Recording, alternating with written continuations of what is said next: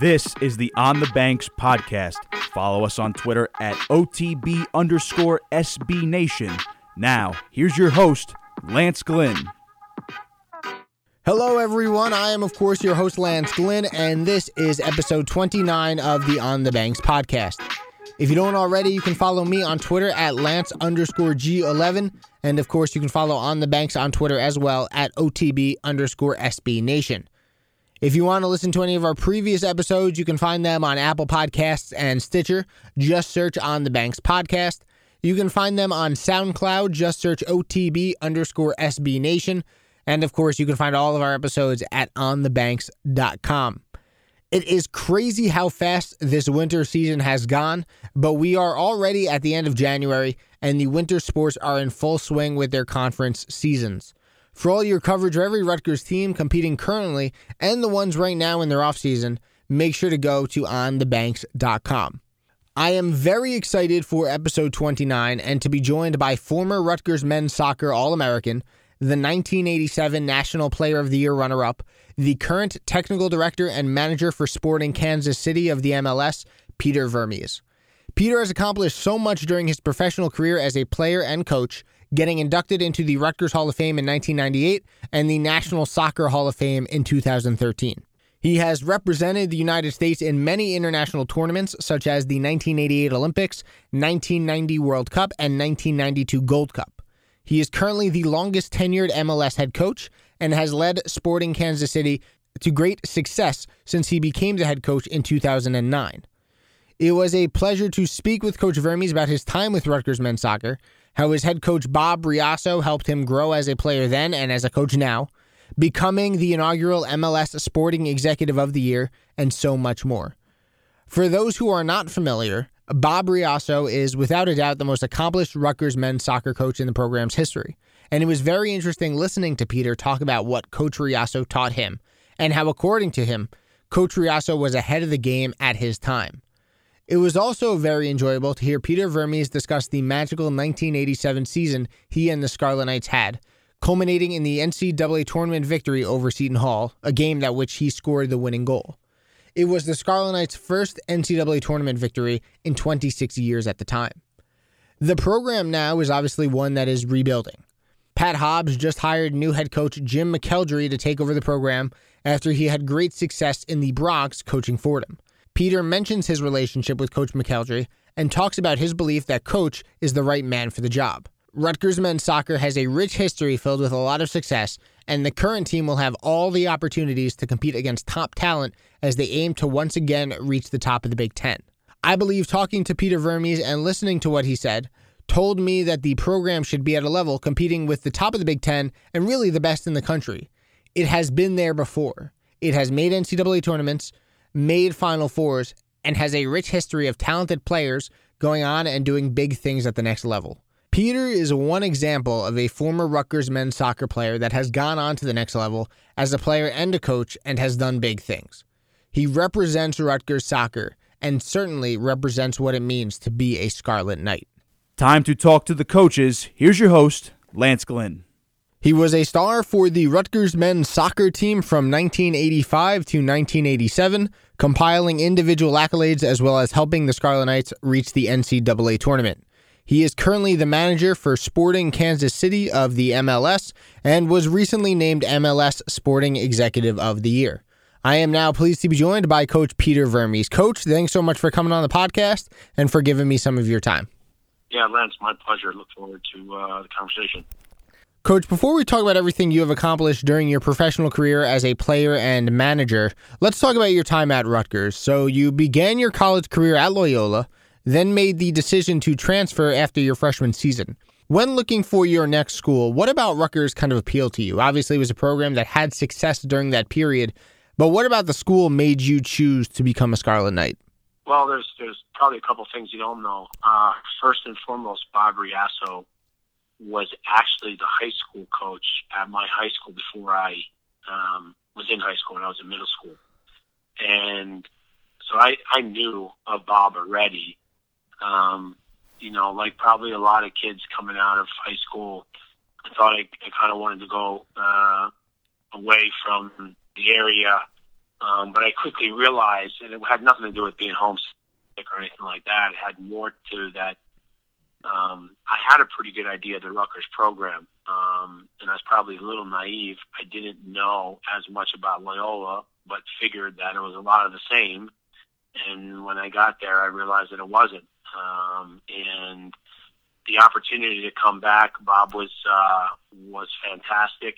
And when I gave him a call and said, "Hey, I'm looking to transfer," and he welcomed me with open arms, and I was very fortunate because it no doubt was the best decision I could have made coming back to Rutgers, because Bob had done such a great job in building the program from really ground zero, and made it, one of the best collegiate programs at the time. And so I was again very fortunate to be a part of that for those years. You played for, without a doubt, the most accomplished Rutgers men's soccer head coach, Bob Riasso, during your time on the Banks. How did his coaching, as well as his staff, help you grow as a player, considering, you had some really great success during your time here?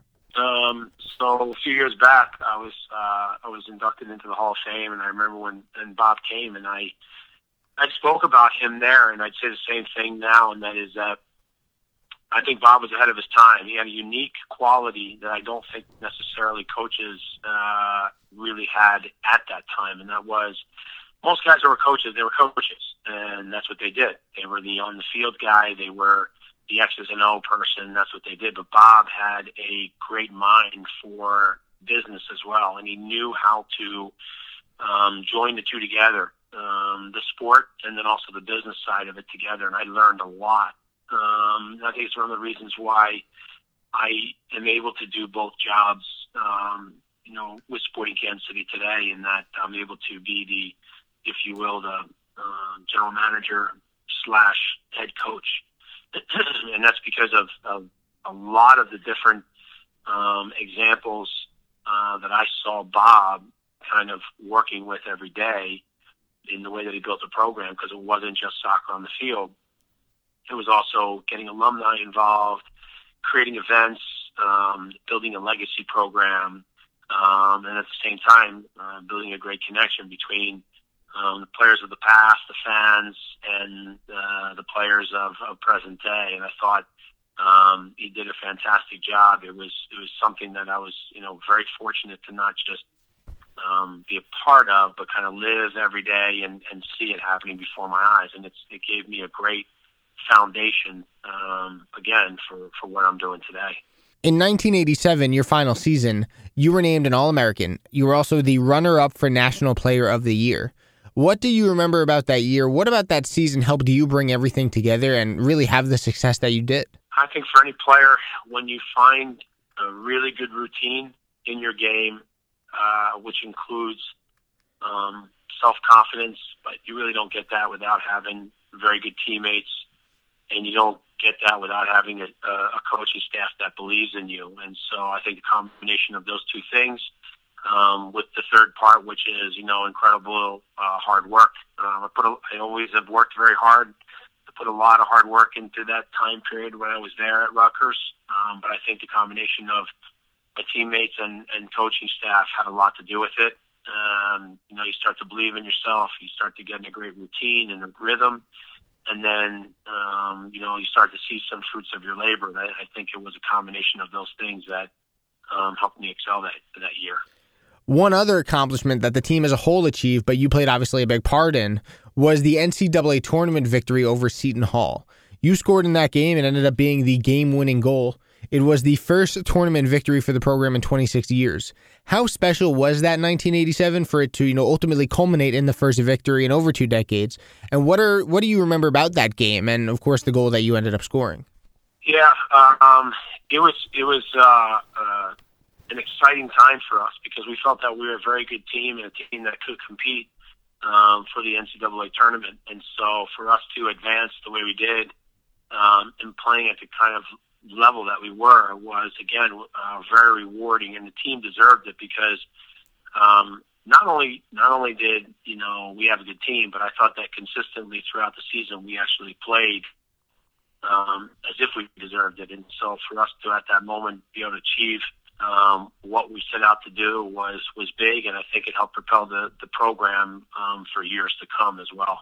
Did, to you and maybe your teammates as well, did the 87 victory over Seton Hall in the NCAA tournament, because it had been so long since Rutgers had last won an NCAA tournament game, did it feel a little better than the average, first-round NCAA tournament win? Because, you kind of got the monkey off your back. It had been 26 years. You were finally able to break through. The Scarlet Knights were finally able to break through. Did it feel a little bit better to end that 26-year drought?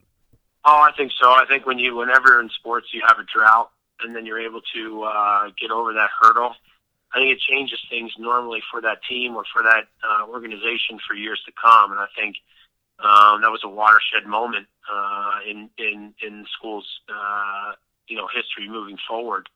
At the same time, I think it was also probably very or really due for Bob, because he had put such hard work in and was building that organization to become something special, and he deserved it as well. It wasn't just the team and the players, but he and his staff had been working really, really hard to accomplish that, and I think it was really rewarding for them too. During your professional career, Coach, you represented the United States in the 1988 Olympics, the 1990 World Cup, and many other tournaments also. What was that experience like, going from college and just representing Rutgers to now representing your country, representing the United States at such major world tournaments? Well, first, I think it's kind of one of these things. It's a culmination of a lot of hard work over a lot of years, and obviously fulfilling dreams, things that you dream about as a young kid, as a young player, and you sometimes it becomes surreal when you're there, because you've worked so long and so hard to get to these points, but you never, as much as you believe in it, you want it to happen, you just don't know if you're ever going to get there. And then you get there and you're thinking to yourself, am I really here? But at the same time, once you're in it, and you're concentrated, focused, and ready to play. I think the other part too is that it's those environments that I think start to set the stage for the rest of your career, because when you get the experience of playing, as you said, on the world stage like that, it gives you another level of hunger and thirst for achievement, and so you start to see what actually can happen or can become of your career, and you start to work towards other goals based on having achieved those. The final thing I would say is that I think, and I really mean this, the preparation, the everyday training on the field, the weight room, all of those habits that were created at Rutgers were no doubt big aids in helping me achieve those goals. And so I was very fortunate. Came out with a lot of guys that were of the same class, if you will, of that time period. And it was an exciting time. It was an exciting time for me in my career, but I think also for soccer in the United States. So, Coach, you retire in 2002, you become Sporting KC's technical director in 2006, and then you become the manager in 2009. You've been the manager since for the last decade and have had some really great accomplishments with Sporting KC. But looking at the way you coach and your style of coaching, what lessons did you take from your college coach, Bob Riasso? How did the way he coached influence, your coaching style and the way you go about forming relationships and really building a team? Well, first and foremost, I'd say on the field, I think some of Bob's strengths were that he always tried to stay up with the latest things that were happening within the game. I think coaches can get very settled if they find something that works. They just stick with it. And I think sometimes what can happen is that you stay with that, and yes, it does work, but I also think if you want longevity in the sport or in sports from a coach's perspective, I think you also have to be able to advance with the times. And Bob for sure did that. Part of his on the field. The other is I think Bob tried and worked very hard at establishing relationships with all of his players. As much as he had an incredible demand on all of us and had a winning mentality, he also did a great job of the man management side. I would then also add, when you look at the business, and I say again, it's very rare. If you look at me in the league at the moment, there's 24 teams in the league, and I'm the only coach/technical director in the league. And so the fact that I had, in front of me on a daily basis, an example how Bob took everyday business and applied it to the sport of soccer and created different types of value off the field for the school was tremendous. And so it gave me, again, a great foundation to what I'm doing today.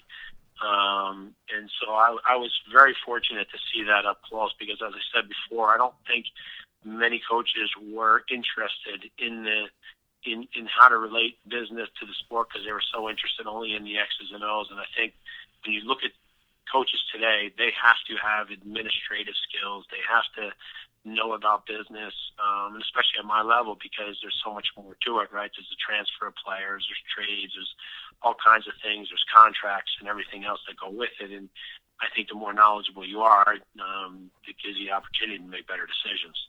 In late 2017, early 2018, really, you brought in another former Rutgers athlete onto your technical staff. You hired former Scarlet Knights women's soccer player Megan Cameron as the assistant director of player personnel. With the hire, she became the first woman on a technical staff of an MLS team in the league's history. Why was Megan the right person for the position, a position really that broke barriers in the MLS? It didn't hurt that she was from RU. No, I'm kidding. First and foremost, I had an opportunity to work with Megan for probably about an 8-year period that she was working in the league office in the player contract area. And at one point, as she progressed in her job, she actually handled our club from a cap perspective. One of her jobs was that she kind of made sure that we continued to stay compliant.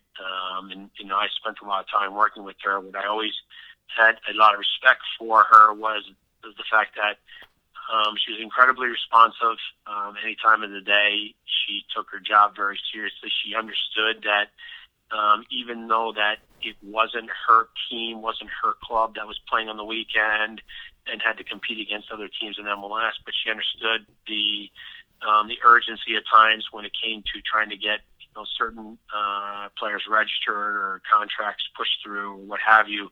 She was always incredibly responsive, and she was very good at her job.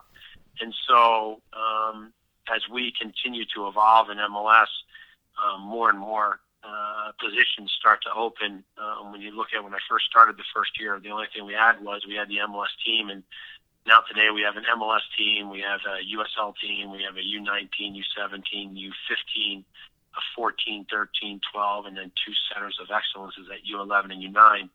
And that's a big undertaking. It's a lot of players to oversee and monitor and how they progress through the club. And we wanted to add someone in a position that was going to help me with keeping sort of the eyes and ears over all of those teams and continue to look at the progress of all the players.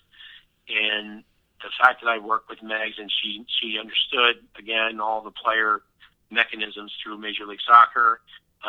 She also understood the relationship with the USL.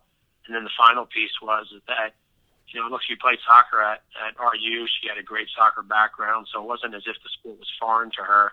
So with all those things combined, at the end of the day, she was the right person for the job. It just so happens that she's a woman, but she was definitely the right person for the job. And thus far, she's done a fantastic job with us. Coach, you're a New Jersey guy. You're born in Willingsboro. You went to Delran High School. You were inducted into the Rutgers Hall of Fame in 1998. Did you ever imagine as a kid in New Jersey that you could have accomplished what you have so far? And do you ever stop and pinch yourself to make sure that, one, it's real, and two, that you've accomplished so much, being recognized and honored by not only the MLS but your state university as well?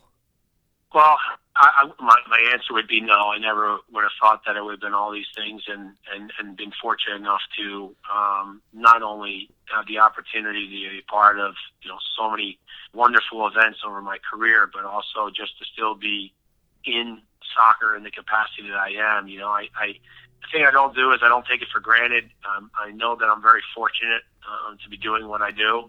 I also take it very seriously, and I really enjoy every day in what I do, and also the people that I work with. At the same time, I'm very happy to see the progression of soccer in this country.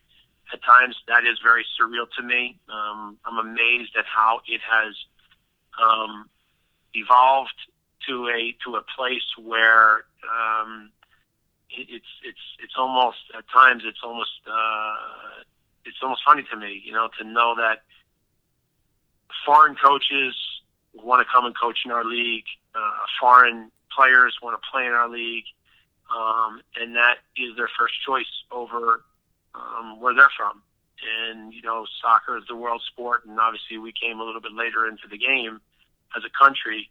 But to know that we have made the strides we have in such a short period of time, and that I've been a part of that, is incredibly humbling and very rewarding. And I'm very very happy to see where it's evolved to, and what the future looks like, because it's definitely a bright and exciting future. You are the longest tenured MLS coach. Again, you've been the manager of Sporting KC since 2009. You were recently named the MLS Sporting Executive of the Year, the inaugural MLS Sporting Executive of the Year. What does that honor mean to you, being the first winner of that award and being recognized for your leadership, dedication, and vision for Sporting Kansas City? First and foremost, I'd say that I'm not the biggest on individual awards. We have 4 core values of our culture here at Sporting, and the first one is the team is always first. So it's not something necessarily that I'm always where I'm thinking about. But I would say that what's given me some pride around this award is the fact that the people that vote for it are my fellow colleagues in the same position. When you're recognized by the people that day in and day out have the same challenges that you do, and they believe that you've done a good job, that in itself is very humbling. So from that perspective, very grateful to them, and at times, very proud of the fact that we've worked really hard here at Sporting to change the club in the city, in the community. And at the same time, we've been able to marry that with some successes on the field, and that part's very, very exciting. So again, very humbled because it has to do with my colleagues voting for it, and that was a pretty surprising thing. I never expected even that to be the case. So yeah, very humbling. A couple more before we let you go, Coach. You're obviously very busy with your own team. Rutgers just hired a new coach, Jim McElderry, from Fordham to now lead the program as it rebuilds. What's your thoughts on the Scarlet Knights as they try to get back to relevance in the Big Ten and get back to a competitive level, not only in the Big Ten and compete for Big Ten titles, but to, reassert Rutgers as a power in NCAA soccer? So I actually, I know Jim. Actually kicked it around a little while at one point in my career, in his career, and I spent some time when he was up for the job looking into his coaching career, and what I was impressed with is the fact that he is a guy, from a coaching perspective, it seems like he's done a lot with a little. And so now the fact that he's at Rutgers, I think that obviously the school needs a big boost, and it needs somebody who's willing to understand that at times you're going to have to do a lot with a little, and at the other side of it, it's a school with some incredible resources. And if he can combine not thinking that it's all about having everything, but making sure that he gets the most out of the people that are there, and that they're bought into and want to be at the school and do their best for the school, then I think he has nothing but an incredible opportunity to have success there. And I really don't see any reason why I wouldn't, based on his prior experiences. So I think it's an exciting time for Rutgers. And I also think it's a time where they're lucky to have a guy that I think understands the history of Rutgers soccer and where it should be in the college landscape when you talk about Rutgers University. So I'm excited that he's the coach. I'm looking forward to seeing how he progresses the college again back to its place in the sport. And then at the same time, I'm here to support him in any way that I can, and I'm looking forward to seeing the successes come in the future. Coach, last one. So, every time I have a Rutgers alumni on, I always want to ask them about their favorite Rutgers memory away from their sport, be it baseball, football, soccer in your case. I want to know what you loved so much about Rutgers away from, your time with the team. I've heard fat sandwiches, I've heard dorms, I've heard classes, anything. Looking back at your time on the banks away from soccer, what would you say is your favorite Rutgers memory?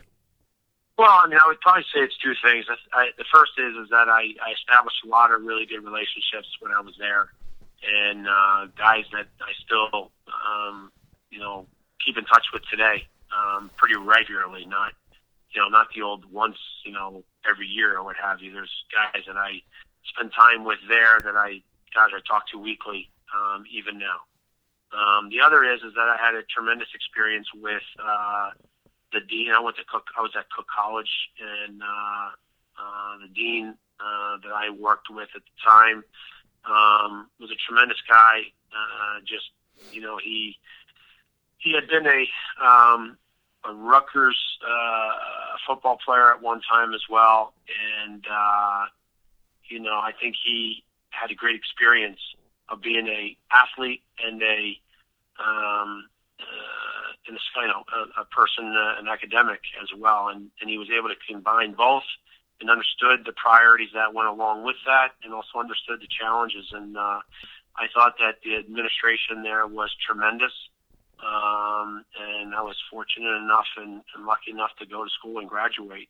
And so it was a great time there that I spent, and everyone worked hard to making sure that you had a good experience, but at the same time you did your work and you got through the school. And if there's anything I can say is, even transferring, I still graduated in the 4 years, and I really think that was because of the administration and how they worked with me to help me to achieve my goal, and I think that was tremendous. Former Rutgers men's soccer great, the 2018 MLS Sporting Executive of the Year. He is the manager of Sporting Kansas City of the MLS, Peter Vermes. Coach, thanks so much for coming on, for giving me some of your time, and I want to wish you good luck this season. Thanks, Lance. I appreciate it, and all the best to Rutgers this year. I want to thank Peter Vermes for coming on episode 29 of the On the Banks podcast. It was great listening to him talk about his time with Rutgers men's soccer, the 1987 season, his relationship with Bob Riasso, hiring Megan Cameron, and so much more. He clearly loved his time at Rutgers and learned so much from both his teammates and his coaches. They had a lot of success during his time as a Scarlet Knight, finishing with the NCAA tournament victory over Seton Hall in 1987. Peter has now gone on to have unbelievable success as the longest tenured manager in MLS with Sporting Kansas City, and he was recently recognized by his peers in the MLS as he became the inaugural recipient of the MLS Sporting Executive of the Year award. One thing I thought that was really interesting came towards the end of our conversation. Peter brought up his favorite non-soccer Rutgers memories and mentioned that during his time in Cook College, he became close with and was really a mentee of one of the deans of Cook College, who was a former Rutgers football player. The dean understood the struggles of being a student athlete, but also helped Peter maintain his academics and graduate in 4 years, even though he transferred from Loyola after his freshman season. Recently, Rutgers professors have scrutinized the athletic programs and those who donate to them. They seem to believe that academics and athletics cannot go hand in hand. Well, I disagree and believe that they most certainly can. I also believe that there are plenty of examples to prove that. I think Peter and what he did as a student athlete at Rutgers represents the fact that athletics and academics can work together. As an All-American, a National Player of the Year runner-up, he still managed to maintain his grades, graduate on time, even with the burden of transferring, and has gone on to achieve great things. He shows that academics and athletics can unite. And at the end of the day, the Board of Governors, the professors, the student athletes, and just the students, we all have the same goal of representing Rutgers in the best way possible. So let's stop with the arguing. Stop thinking that athletics and academics can't both be prioritized. They can be. And we have seen plenty of examples of that throughout universities across the nation. Let's come together, sports fans, professors, students, and the Board of Governors, and let's all aim to represent Rutgers as best we can. And let's all work to make Rutgers one of the premier universities in the nation, both in the classroom and on the field. Follow On the Banks on Twitter at OTB_SB Nation and subscribe to us on Apple Podcasts. Just search On the Banks Podcast.